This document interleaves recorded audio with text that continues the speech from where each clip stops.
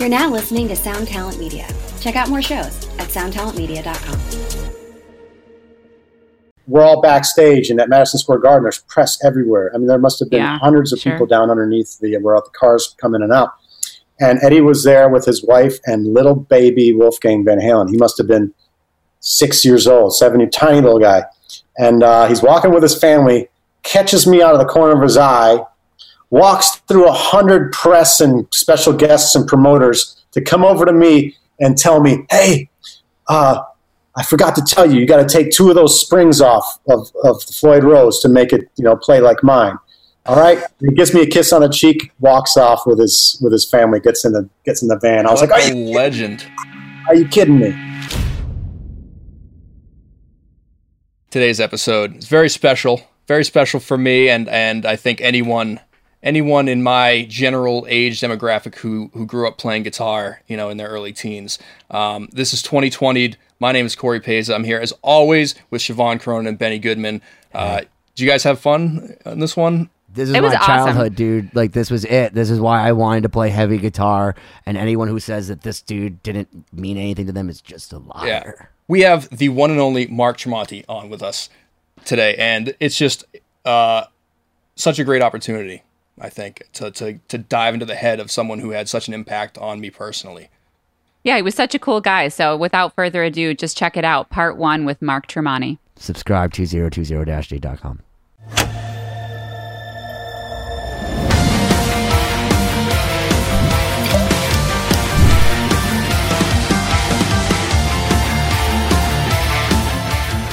Ladies and gentlemen, my name is Benny Goodman. I'm wearing these stupid glasses. If you're watching on YouTube, which you should at 2020-d.com, because my eyes hurt from looking at the computer. High-class problem. But my name is Benny Goodman. You're listening to 2020. I'm here with my cohorts in crime as we have trademark pending, Corey Peza and Siobhan Cronin, not in order of anything other than that's what I thought of. Hey, Ben, how's it going? Fantastic. How about you, Siobhan? Good. I'm excited for this one today. We have a super, super special guest. And, I will say, as the classical musician in the group, I'm excited to pick your brain about songwriting and your entire history. So today with us, we have Mark Tremonti of Alter Bridge, of so many amazing projects. I've watched a few interviews with you and read a bit about you, and I'm definitely not the nerd in the group when it comes to guitar Wait a minute. stuff. He's in a band? I thought he was just a guitar. Whatever suits your fancy. Well, I like your guitar. It's really pretty. It has birds on it and things, and it's cool. I mean, the birds are everything for me. I mean, honestly, when I saw my first PRS, I was like, out of all the guitars, it's like the one in Wayne's World. It's like, I got $5,000. I want the ones with the birds. That's the one. I don't see one hanging up behind you. I see squares. If you only knew that I have 39 PRSs right there. You gotta tune in from a different spot now, Ben, because people are used to this view. We have to see the guitar room because I don't think people will believe you. Why don't you interview him and I'll just start putting PRSs in the background. I'll be back. You have important things to say, guys. Oh my God. Anyway, Mark, thank you so much for being with us. We got connected, obviously, by our friend Steve Wood, who was on one of our previous episodes. So for all the listeners, you can go check out that episode too. But anyway, I guess to start off, since we started by talking about guitars, I saw an interesting clip in an interview with you where you told the story of how you kind of got your first guitar and how you got interested. So, as the person in the group that isn't a guitarist here, if you could tell our listeners kind of the story of how you first got into playing guitar and getting your first instrument and why you were drawn to it. Yeah, I used to hear, my older brothers would play music upstairs and I'd hear what they were playing. And then I was always drawn to bands that would break down to just a guitar, if it was a Jay Giles band doing Love Stinks, just the simplest riff, just a guitar kicking. Boston would do it a lot, and I was always just so drawn to it. My good friend of mine's older brother played guitar, and he was a punk guy, and my friend said he would kick your ass if you touched his guitar. We have to fit more on you. Hold on. Ben, Nice. Stay silent. You said to do the interview while you stack guitars.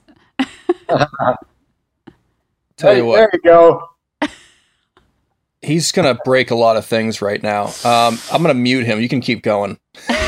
Hey, so my buddy had this older brother who would kick your ass if you touched his guitar, and I'd hear him playing through the door, and I was just dying to get to see what would happen just touching the guitar, electric guitar. So my buddy was selling his guitar for $10.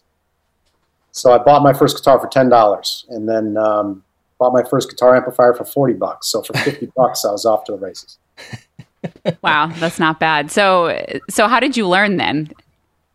I learned just by sitting with my guitar and fumbling around. I started playing with my thumb because I was a little kid. I was 10 or 11 years old. I learned scales just by coming up with my own stuff on the guitar. I didn't have any. I had one guitar lesson that my parents took me to, and the guy made me buy the Mel Bass Book 101 and try. Silent Night, I think, was the first song he tried to teach me, and I was like, this is not fun. Will you teach me some Metallica or whatever it was at the time? And he said, you'll have to grow into those, to those songs. So I never went back, and I just sat at home, and I'm glad I did, because even though I had been playing guitar for 10 years, my brother still said I sucked and couldn't play a song from start to finish.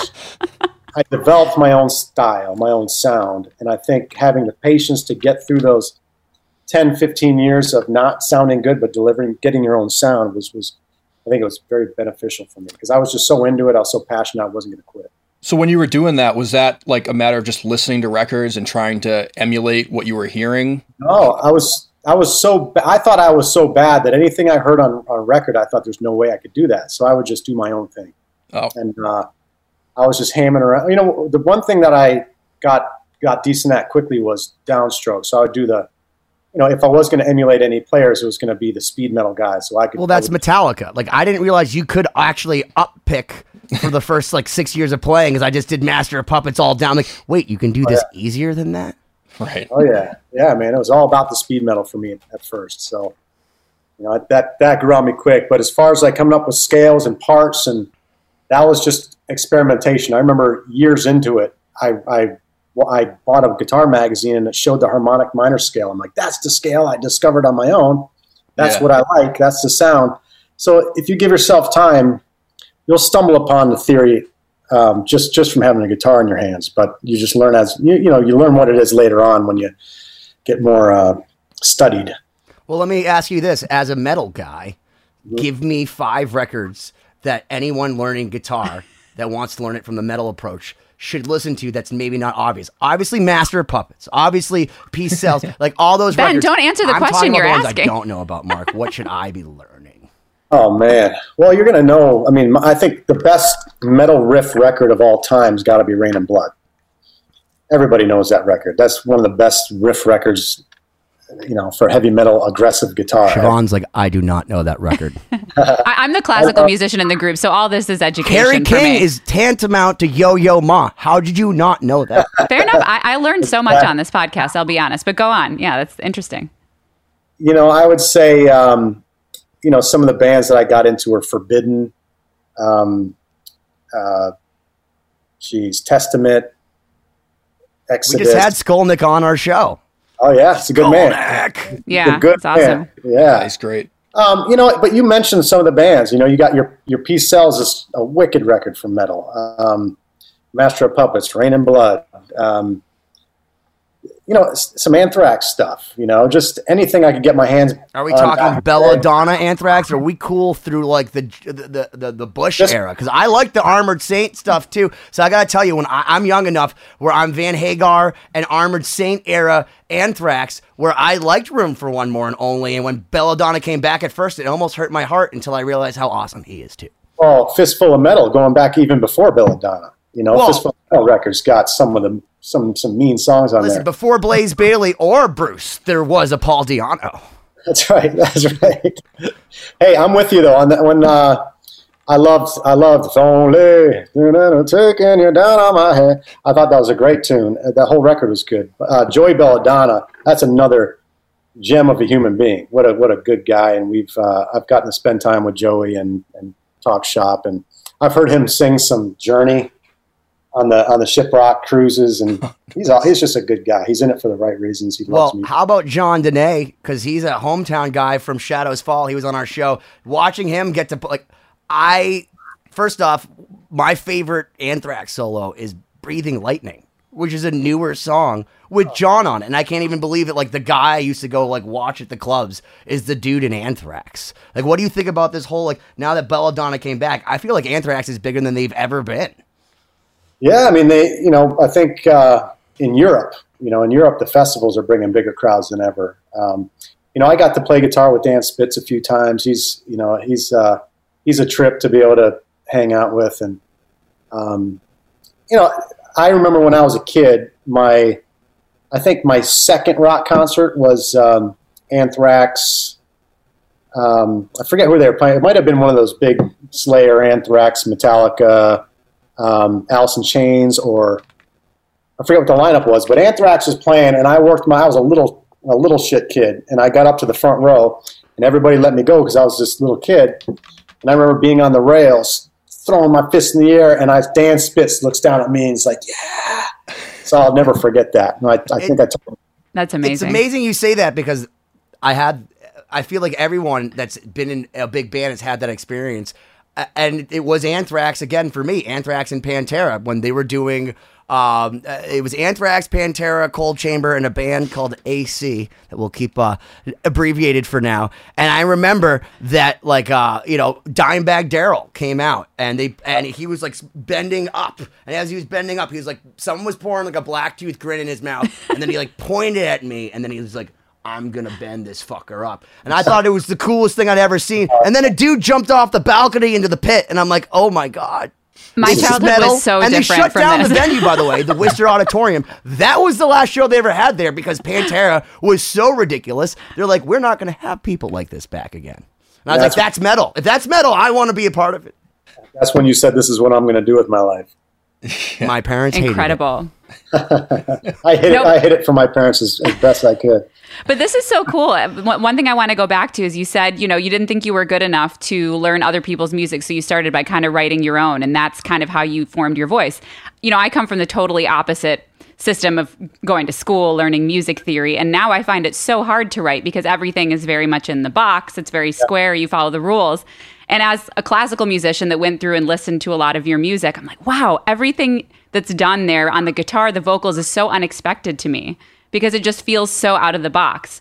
So I'd be interested to hear, how you transitioned from starting to learn guitar to actually playing with bands and, getting into the writing process with other people, because that's like, this seems so flipped from my experience growing up as a musician. Super interesting. It's funny you say that because I've been told not to learn. Of course, I've learned a ton of theory at this point because I've been playing for so long now. But as I was coming up as a songwriter, when I'd get into learning more a theoretical approach to music, people would say, "Don't do it. Don't do it. You're gonna lose your thing. You're gonna lose that off the cuff experimentation." But the best way as a guitar player to do that, I can learn everything there is to know about the guitar in standard tuning. But as soon as I start just twisting strings and coming up with alternate tunings, I'm back to square one. Everything is just a shape. Everything is a blank canvas for me. So, a good thing to do as a songwriter is to I think, go buy a slide book or get online and look up slide players. They have so many dozens of alternate tunings that they use that you can take. And I used to do this where I'd go one night, all right, I'm going to stick with this tuning. Then the next time I'm going to do this tuning, that tuning, that tuning. And usually with me, it's the first hour that I get the most inspiration out of. So,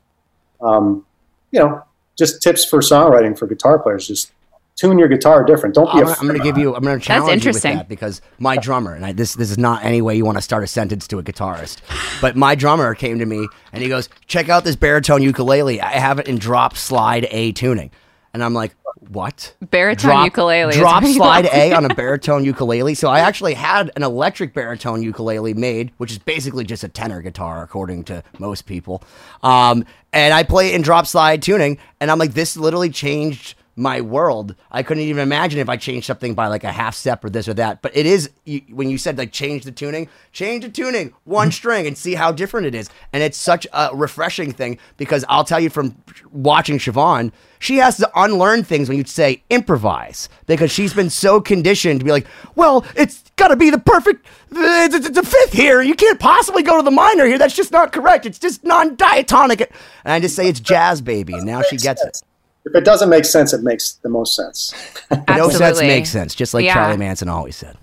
No, it's true. I mean, learning the rules first made it very hard to be creative. It's impressive to me when I see someone that comes from the other side, you know? Well, listen to Zach Wilde, break all the rules. Yeah. But as someone who did kind of build up, you know, your own system of creating music and playing guitar, was it challenging or like kind of almost a relief to connect the theory to your guitar playing later in life?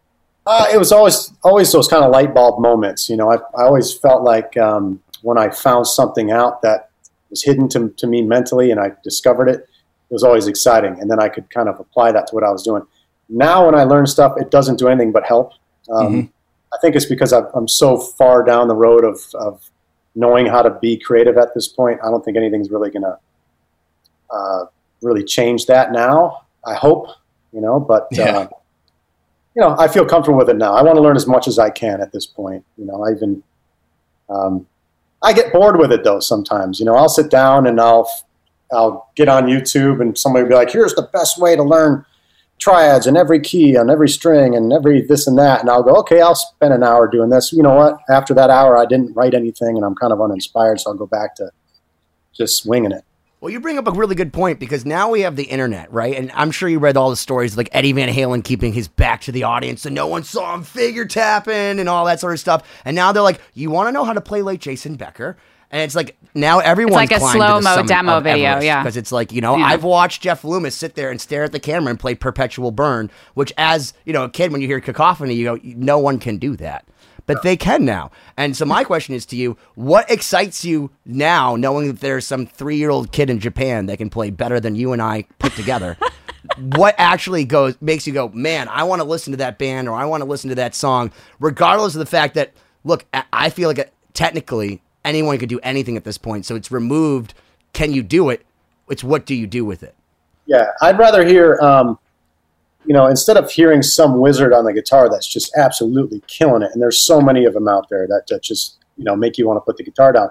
I'd rather hear that weird kid who's got a weird outlook on life, who's got a weird style, was born in a cave and comes up with the weirdest stuff you've ever heard. I'd rather hear the creativity in a guitar player than somebody who can just murder every scale. You know, I want to hear somebody who can take a scale and tear it apart, flip it upside down, and do something you'd never expect out of it.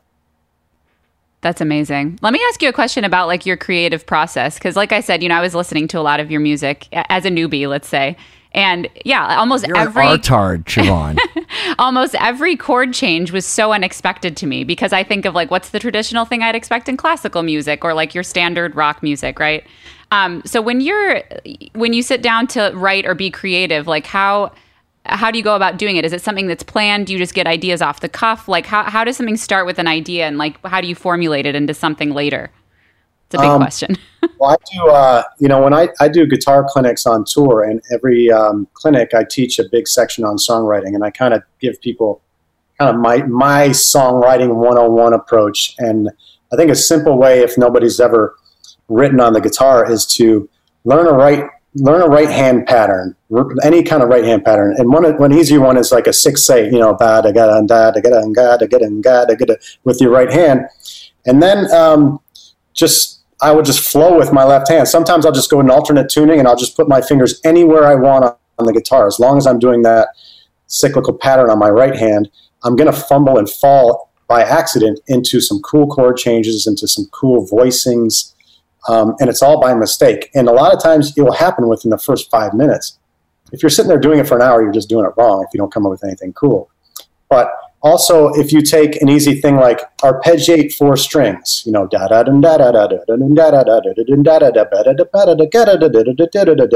to stumble upon something. Like if you listen to our song Fortress, that's a perfect example of that. That's just me fumbling around the guitar, and that was the biggest, the title track of that record.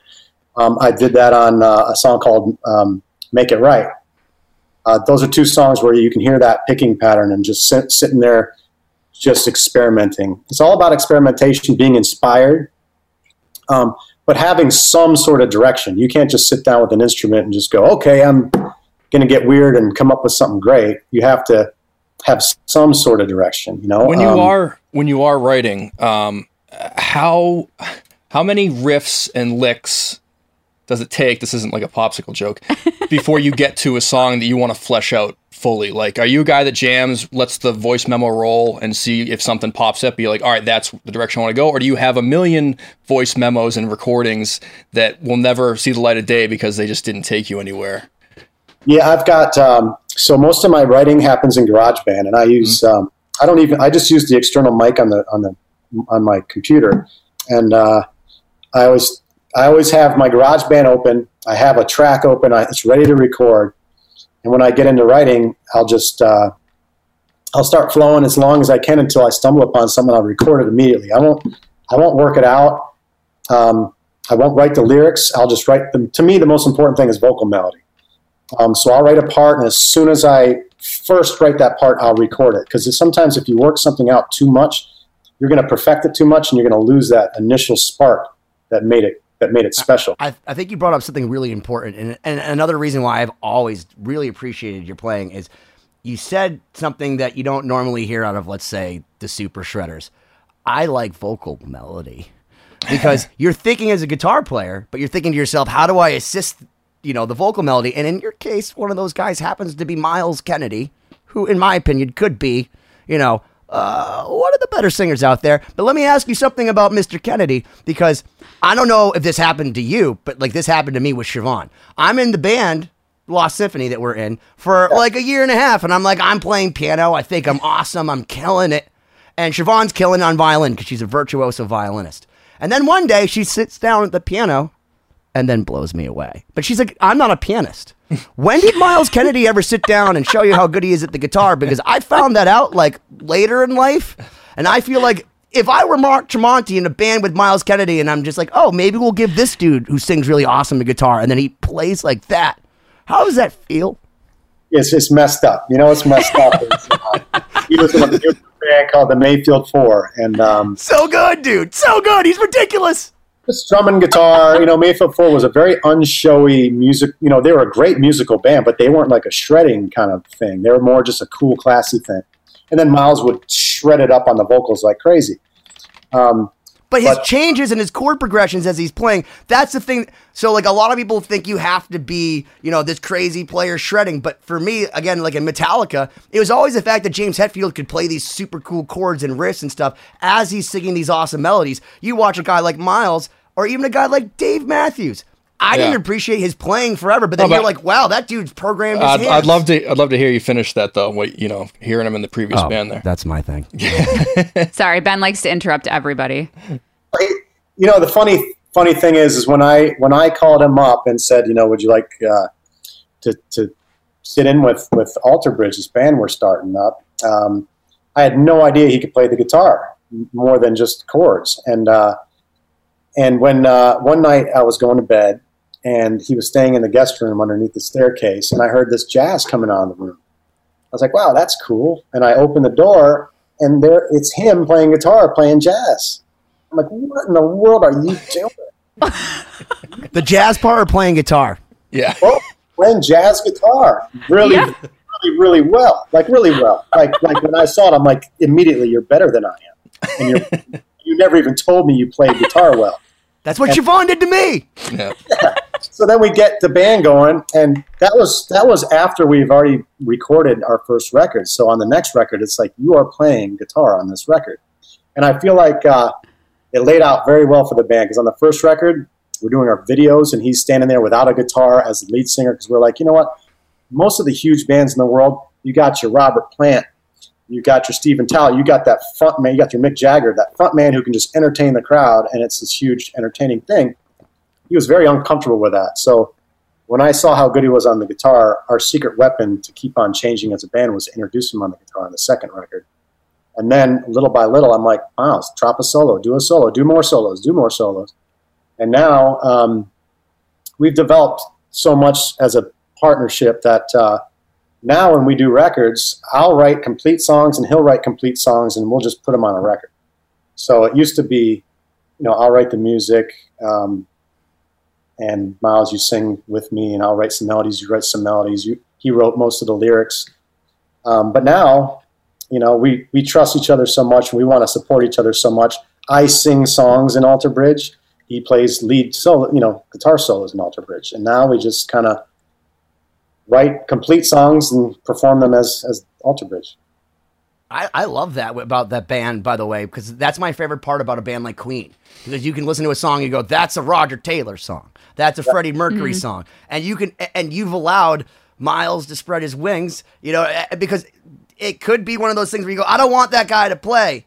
But in the case of your band, like, you guys have just stepped it up, and you can hear it in the songs. You go, that's a Miles song. That's a Mark song. But it works because now you've added a diversity to your band. And it's like when you first join bands, I feel like there's so much competition. It's so nice to finally be able to do a trust fall into the members of your band where you're like, why would I ever tell Miles Kennedy what to do? Yeah, it's funny as you say that you could tell which songs are mine and his. I think that's kind of flipped on its head now. When we did this record, our producer Elvis was like, I could not tell you who wrote what on this record. I thought this heavy track was you. I thought the ballad was Miles. Are you guys just trying to compliment each other by imitation? I think you just get into a mind space when you write in a certain group where you start just feeling that same, you get on the same page, and you start writing for other people's strengths. You have their strengths in mind. I know that if I'm writing a vocal melody, I can make it hit the sky. I can do whatever I want with the vocal melody in Alter Bridge. Whatever I can come up with in my brain, Miles can pull off vocally. When I write vocal melodies, I write in my falsetto voice. I don't write in a full voice, because if I'm writing for 8 hours, as soon as I'm singing for 30 minutes, my voice is gone.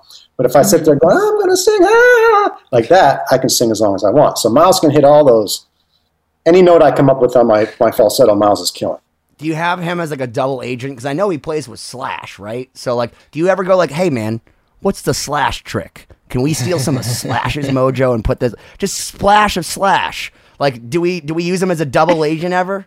And when I say we, I mean you. I like that. It's very different. It's he tells me, the Slash stuff is more like from the hip. It's more rock and roll. It's more, it's not. You're not going to see. I don't think they add that, neoclassical thing ever into there. It's more rock and roll and straightforward. And I think Slash writes pretty much all the music, and then Miles has to pretty much conform his vocal parts to what is there. I think he can go like, hey man, what if it didn't go to this chord and went to that chord? But I think for the most part, Slash and the guys come up with this template that Miles has to sing over. Whereas in Alter Bridge, we both bring everything up from the ground floor individually and put it together. So he has to tackle things in a very different way, which is good. So you think the Slash repression brings out more in Miles, so he comes in like, I can breathe now. Slash isn't telling me what to sing, so I can just come in and we could do whatever we want, Mark, and you like frolic through the park together.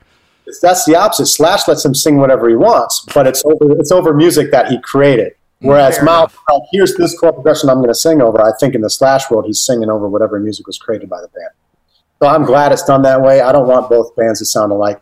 I'm fighting hard enough to make Tremonti not sound like Alter Bridge. I was just going to ask, when you are writing, in a riff or something comes up, is there like a line you have to go, all right, that's tipping more towards the Alter Bridge direction, or is that, I'm going to keep this one for me? How do you define that? It's easier to say what's not going to be Alter Bridge, because the Tremonti stuff can lean much heavier than the Alter Bridge stuff. Yeah. So as soon as I start seeing the head banging in my head and the horse gallops, yep. I know my rhythm section is going to look at me like, what? You change what guitar to use. You go, this is my heavy guitar. Now I have my Santana, so I just play more Carlos-y. And then you have your other guitar, and it's like, now I play more, light. Like, do your guitars dictate, like, if it's for Alter Bridge or if it's for Tremonti? Break out the my EMGs versus the PAFs, My Warlock, break that out. Yes! You know what? The metal can happen on any guitar. It doesn't matter what it is. If I'm on my ukulele, I can come out with some metal for sure. State of mind. Fair enough. That's interesting though. Like establishing a style is that something that you established right from the beginning of like your solo project, that this is like, I'm going to start my first record as being kind of more metal than my other thing. Like how do you kind of establish that genre within your own project? Well, it was kind of born out of having all these ideas that I'd constantly bring to the guys and be like, all right, guys, I got this new song. So I got to turn this ringer off and be professional. That's all right. I was enjoying We are not professionals, so don't worry about it. We always have something going on. Is it Steve Wood asking if you're on the podcast? Those are my emails. I'm sure Steve-O's watching, right? Hi, Steve-O. He's always watching. But no, the band was started out of, I would go to the guys, and on my first record, All I Was, there's a lot of riffs, like the title track, All I Was riff. I loved playing that riff, and I'd always bring it to the guys and be like, all right, guys, I got this new song. Like, no, I've heard that riff 6 times. You just call it a new song and put a new chorus with it.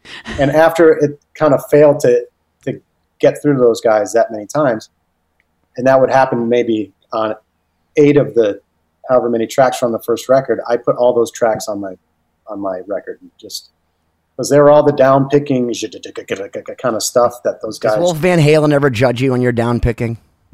No, he doesn't. No, you know what?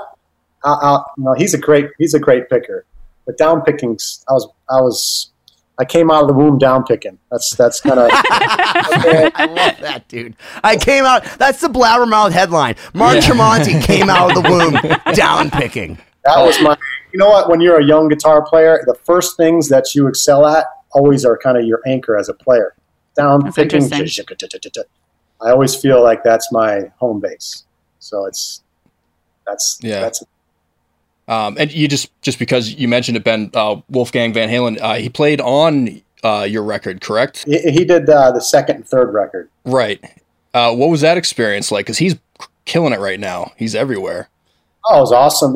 When I did the first record, it was just me and Eric and Garrett. And then Eric tracked the bass on the record. And then when we went to do our first tour,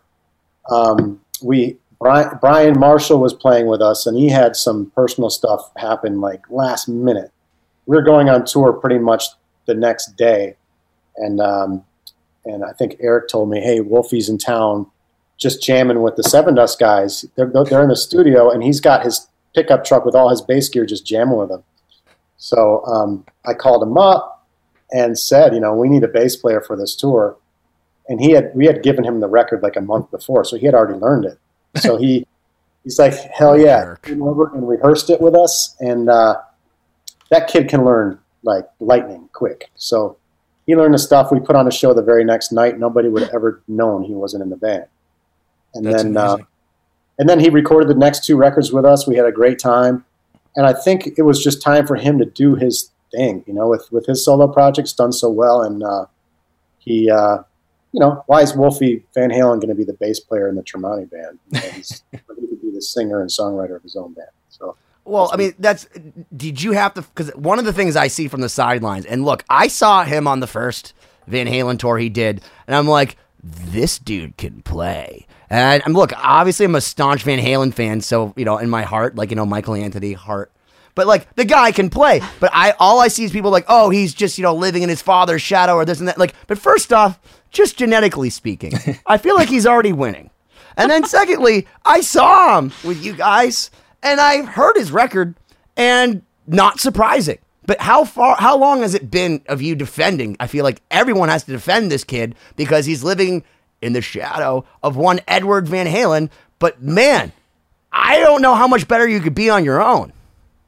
No, and what he shows you on his record and with touring with us is just a tiny bit of what he can do. When he's just sitting there in a room with you practicing, he'll throw on, Animals as Leaders or something, and he'll air drum the whole thing, or he'll get on the drums and play the whole thing, or he'll turn on Periphery or one of the, these progressive bands with crazy beats and crazy time signatures, and he'll just mimic it immediately. He's just got that.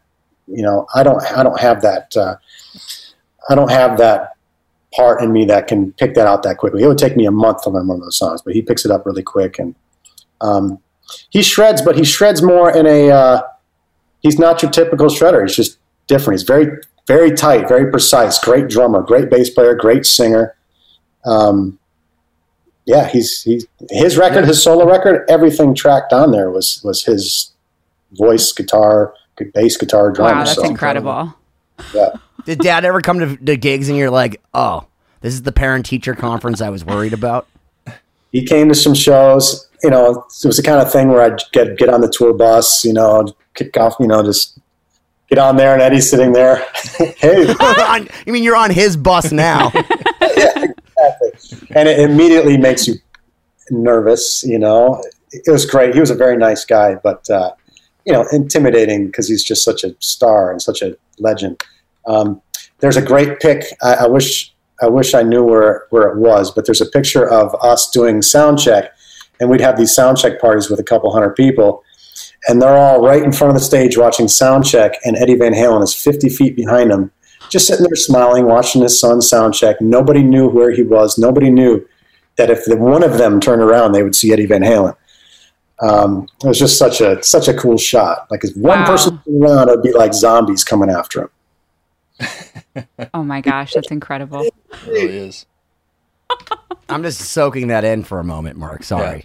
My brain was just thinking to myself, what if Eddie was just in the back? It's always my mom. It's my mom in the back, like with the smoky bar. Like, oh, that's my mom. It's never Eddie Van Halen. It's never been Eddie Van Halen. And unfortunately, it sounds like it will never be Eddie Van Halen.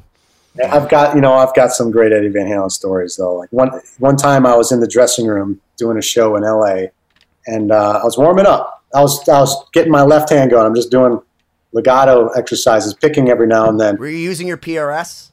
I was. And I see this person kind of hovering next to me, and I didn't know who it was. And then I hear, "You don't pick very much, do you?" And I turn around, it's Eddie Van Halen. Like, I'm doing my legato warm up. I'll get to my picking in a minute.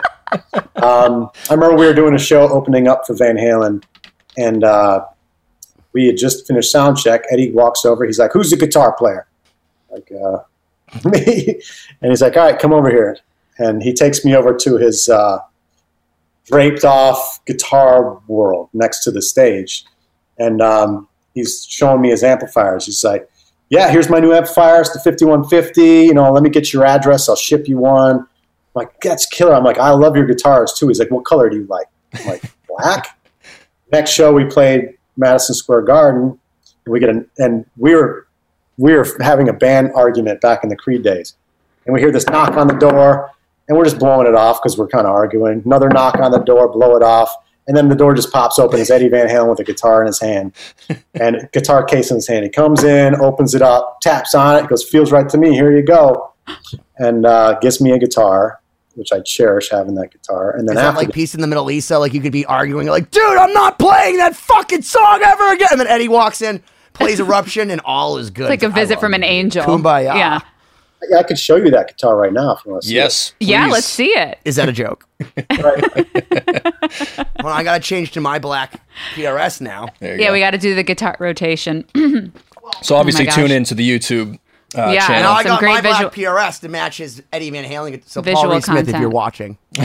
No, I'm more Legion than Mark Tremonti. Yeah, the case, I have to write what they are. It says Black Wolfgang from Eddie Van Halen. Wow. Oh my gosh. This is a great reveal. Oh my God.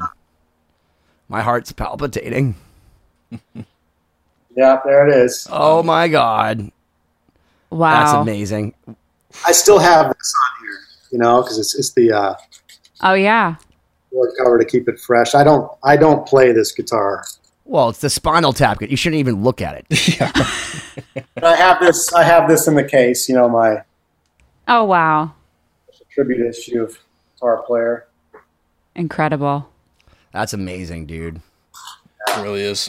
Definitely. Unfortunately, let me guess though, because I feel like this is the story I always hear. So Eddie gives you the amp, and then you plug into it, and unfortunately, you just sound like Mark Tremonti. The funny thing is, I never got the amp. Liar, Eddie! Liar! We never connected on it. We just connected on the guitar. Another cool story about this guitar is after the show, we're all backstage, and at Madison Square Garden, there's press everywhere. I mean, there must have been hundreds of people down underneath where all the cars come in and out. And Eddie was there with his wife and little baby Wolfgang Van Halen. He must have been 6 years old, 7, tiny little guy. And he's walking with his family, catches me out of the corner of his eye, walks through 100 press and special guests and promoters to come over to me and tell me, hey, I forgot to tell you, you got to take 2 of those springs off of the Floyd Rose to make it, play like mine. All right. He gives me a kiss on the cheek, walks off with his family, gets in the van. I was like, "Are you legend? Are you kidding me?" What a legend. That's outrageous. By the way, here's my black guitar that Paul Reed Smith gave. Oh, wait, Paul didn't give it to me. I actually bought it, but it was almost as cool. Yeah, don't make up things. That looks like one of Miles's favorite guitars. He calls it the Mule.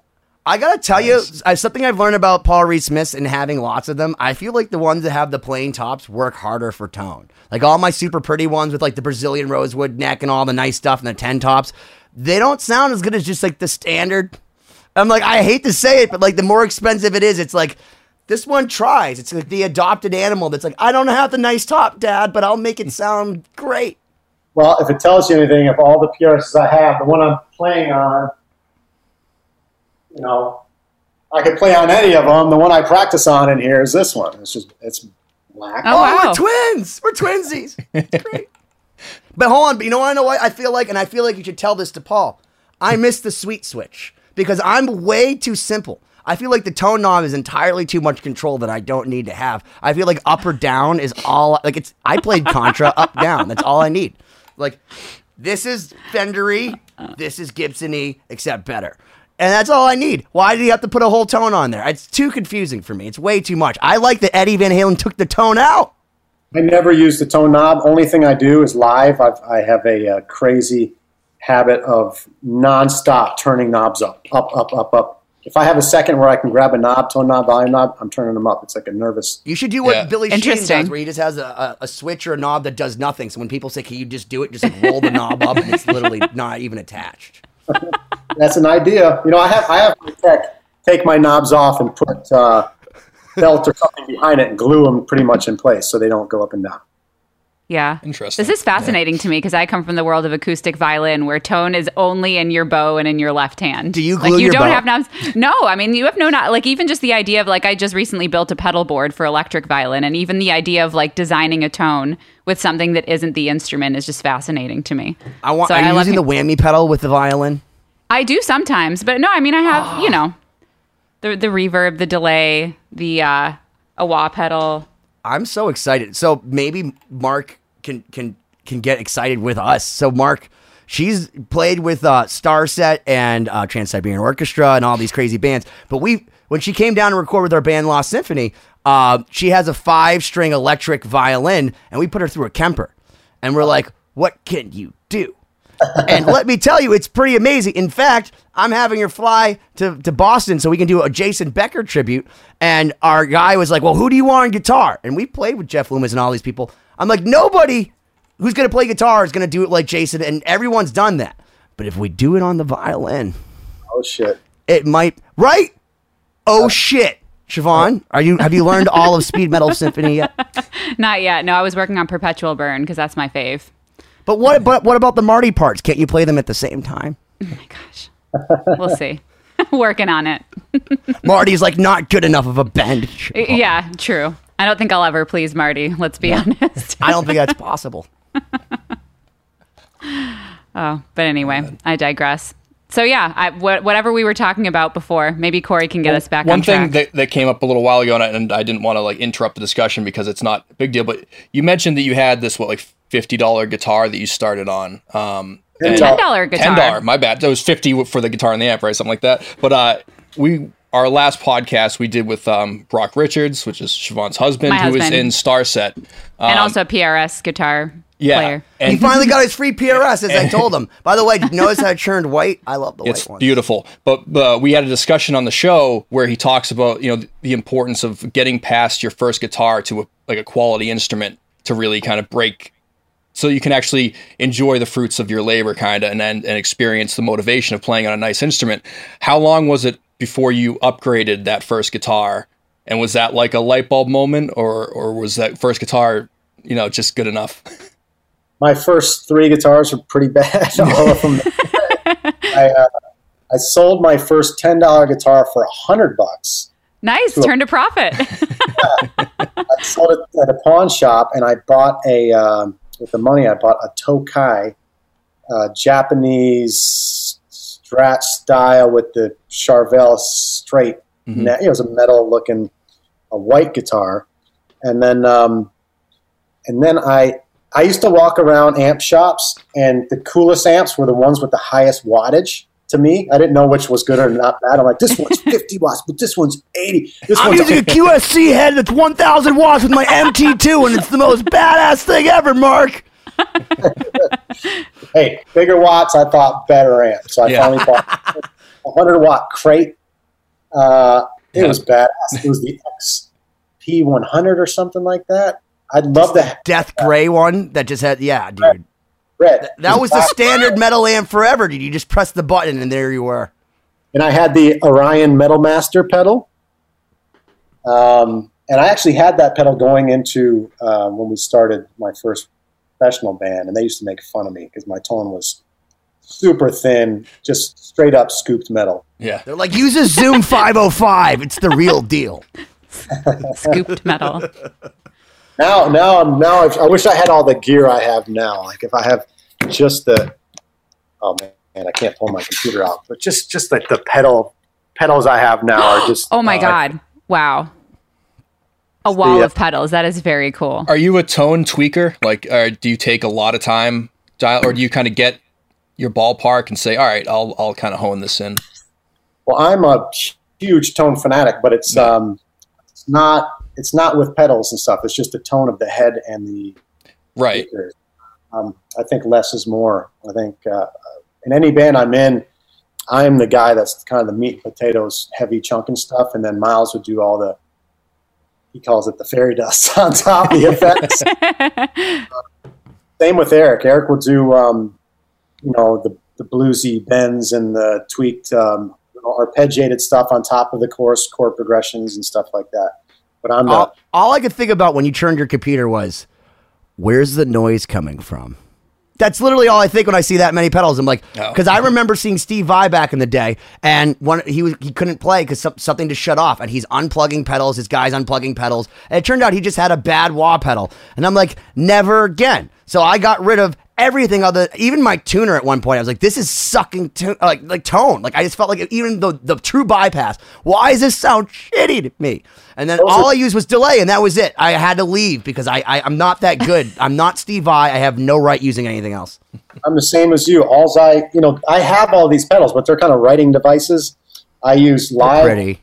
I just use a delay in my effects loop and a wah pedal on the floor. Yes, exactly. No, but I use a Kemper instead of an amp. But yeah, I know that you're an amp guy. So no, but go ahead. Sorry. There's a Kemper sitting right here, but it's not mine. Do you see it? Oh yeah. Okay. The toaster.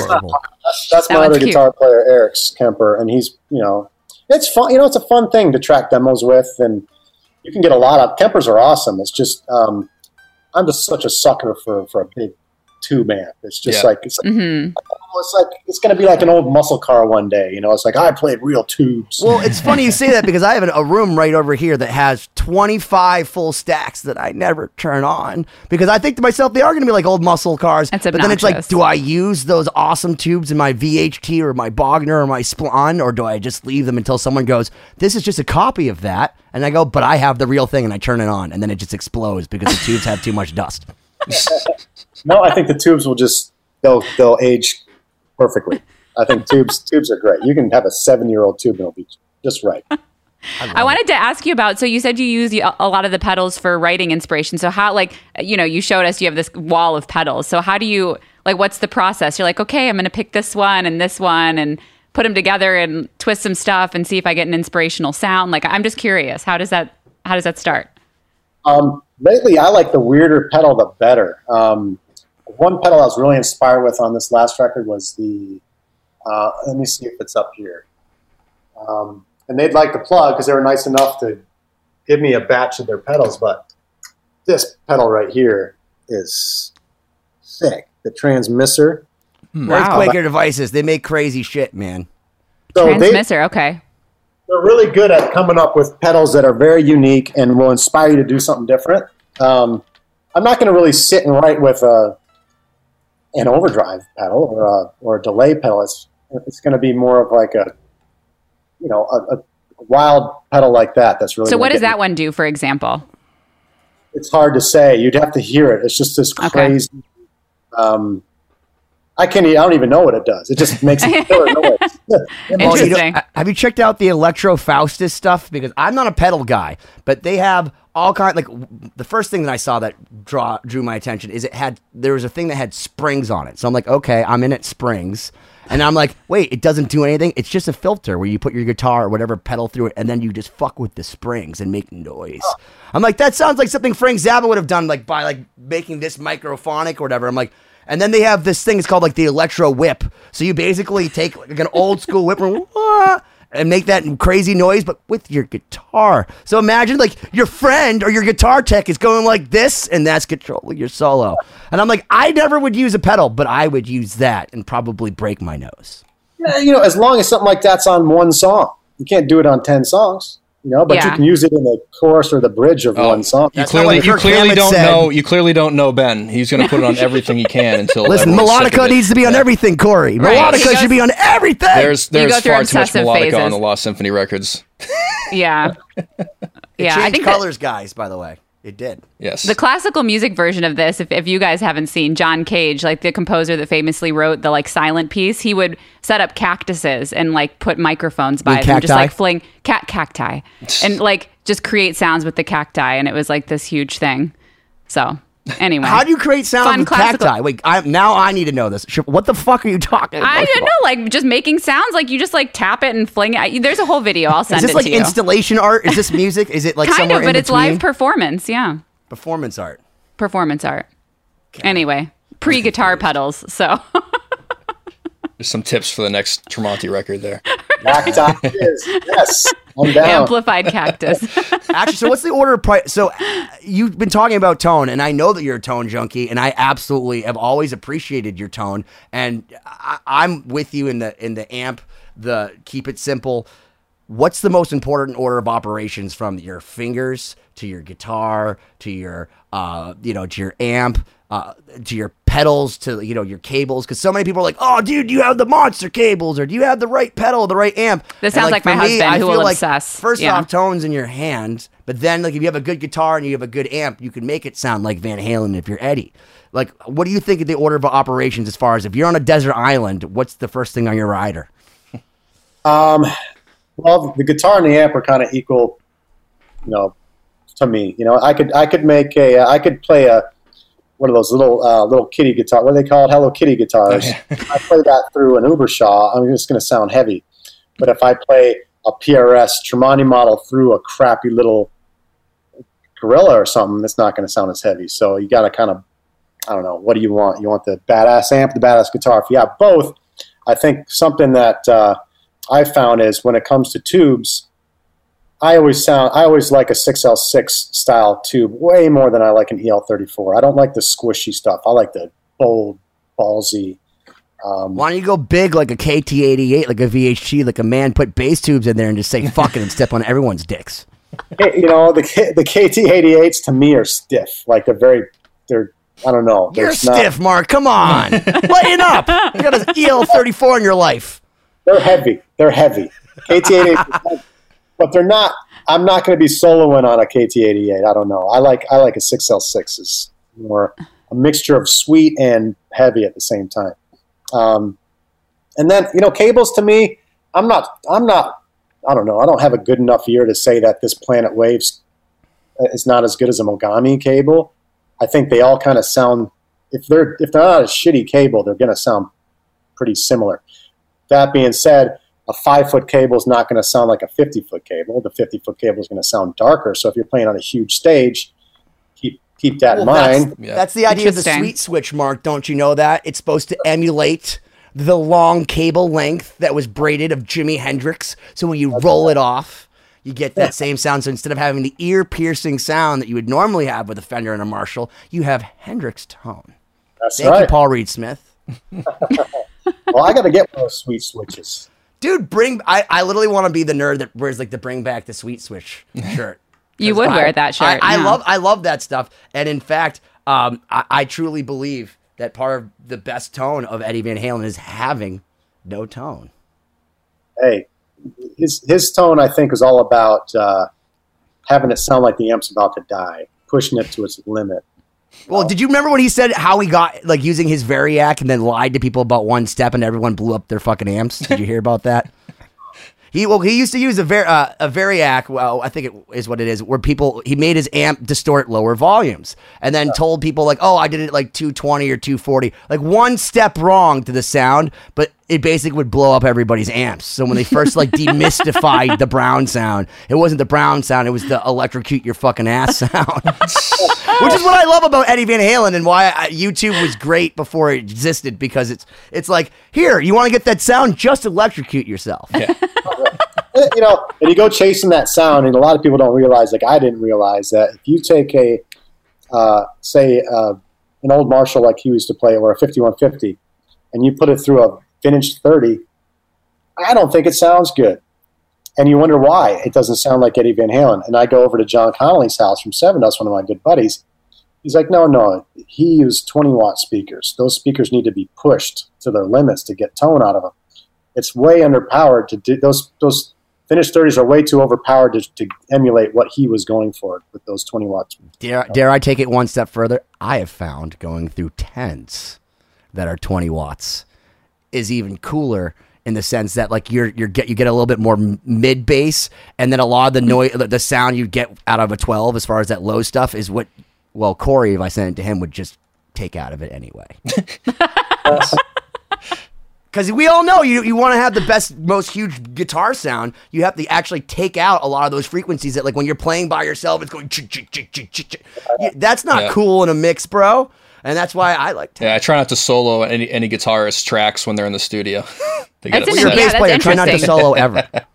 So when you have those Ampeg cabinets with the 8 10s in there, is there any sub other than a 10-inch speaker? No. Right? There might be a 5. Some of them come with 5 tweeters. Isn't it funny how a bass guitar with all the low frequencies would come out of a smaller speaker, just a bigger cabinet? I have a little Mark Bass 210, and it sounds massive. It blows my mind. Well, that's because if you learn about sound, bass is omnipresent, so you don't, and omnidirectional. In fact, whatever. It's like God, okay? He's omnidirectional. It's omnipotent. Bass is omnipotent, yeah. Bass thinks about you, it thinks about me, and it does its own thing. But I find that 10s, it's a much better way to get that clear punch.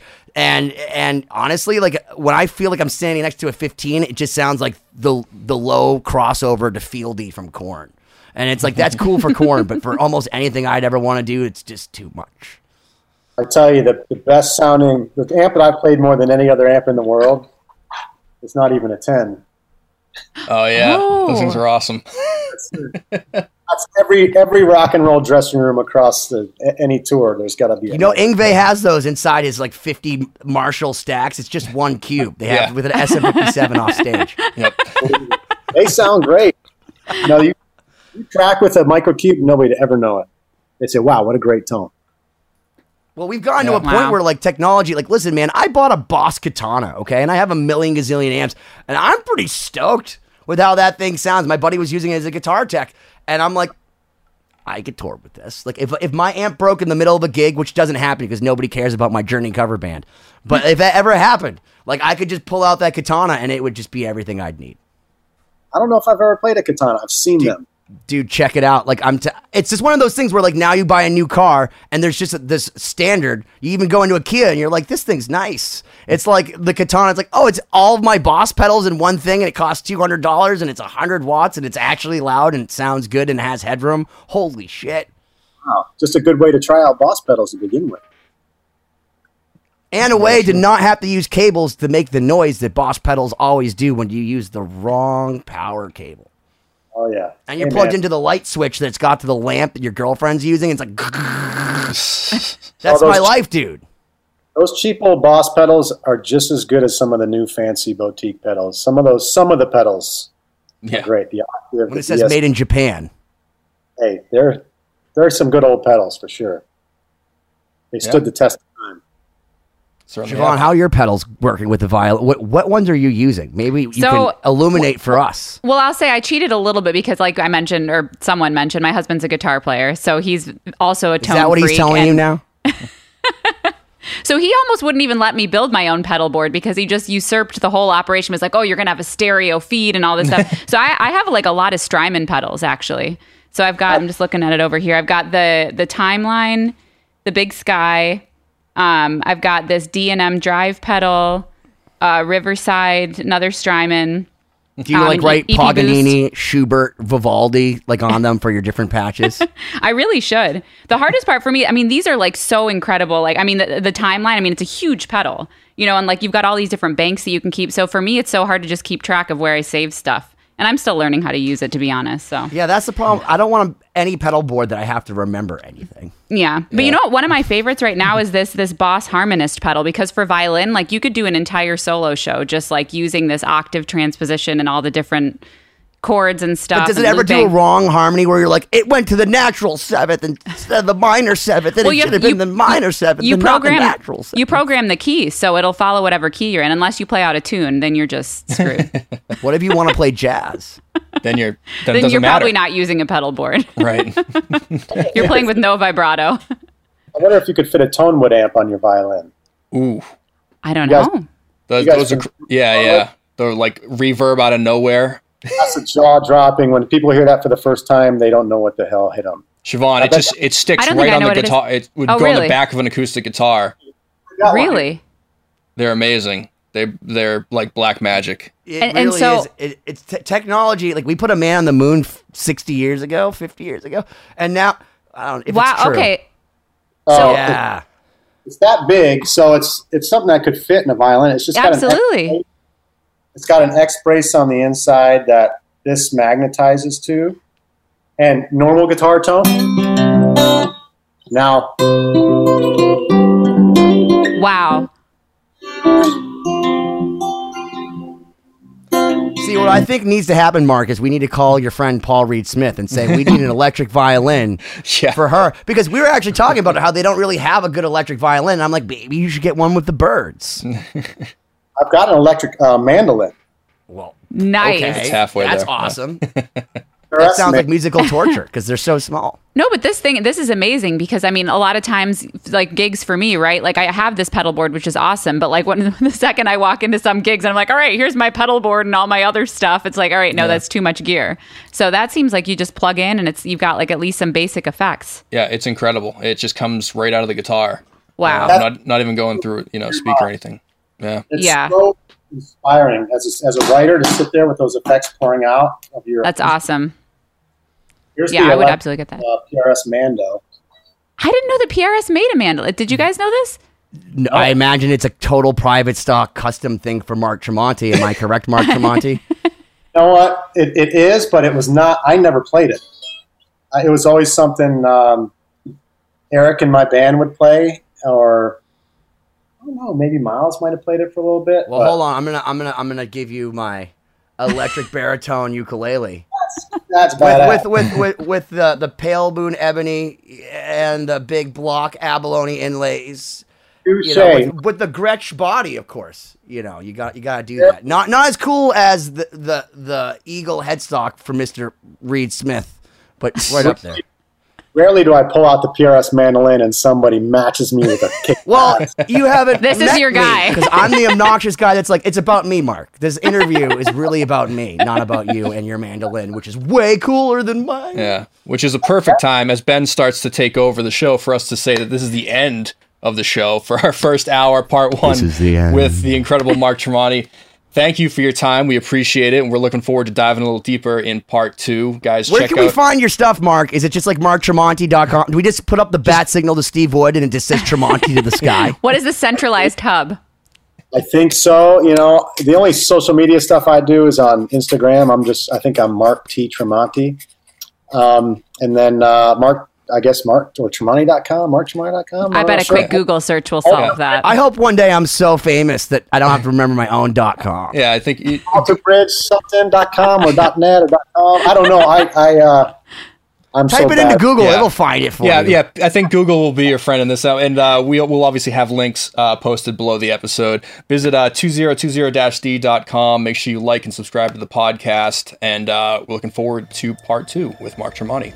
Thank you, as always, for checking out this episode of 2020. Please visit 2020-d.com. Like and subscribe to the podcast so you don't miss out on future episodes. This week's throwback clip is from episode number 79, featuring Brock Richards of Starset. Check it out. The first time I'm hiding backstage. We're playing outdoor. It's rock on the range. And I'm hiding behind my guitar vault. I'm warming up. And then I'm like, all right, this is our time. Our countdown's coming. And I walk out. And the second I turn the corner, I look up and there's literally a stadium full of people. And that's the first time I ever experienced this. And I'm supposed to be serious spaceman at this time. I literally could not stop smiling. This was the coolest experience I've ever had in my life. A stadium full of people.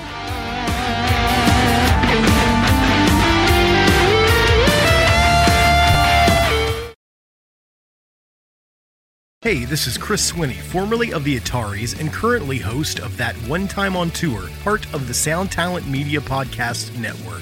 Have you ever wondered what it's really like on the road? The highs can be euphoric, but the lows can be crushing. Join me every week as I chat with industry pros about what it's like living out their wildest dream and, in some cases, their worst nightmare. Past guests of the show include members of NoFX, Pennywise, Bad Religion, and more. Listen and subscribe at soundtalentmedia.com.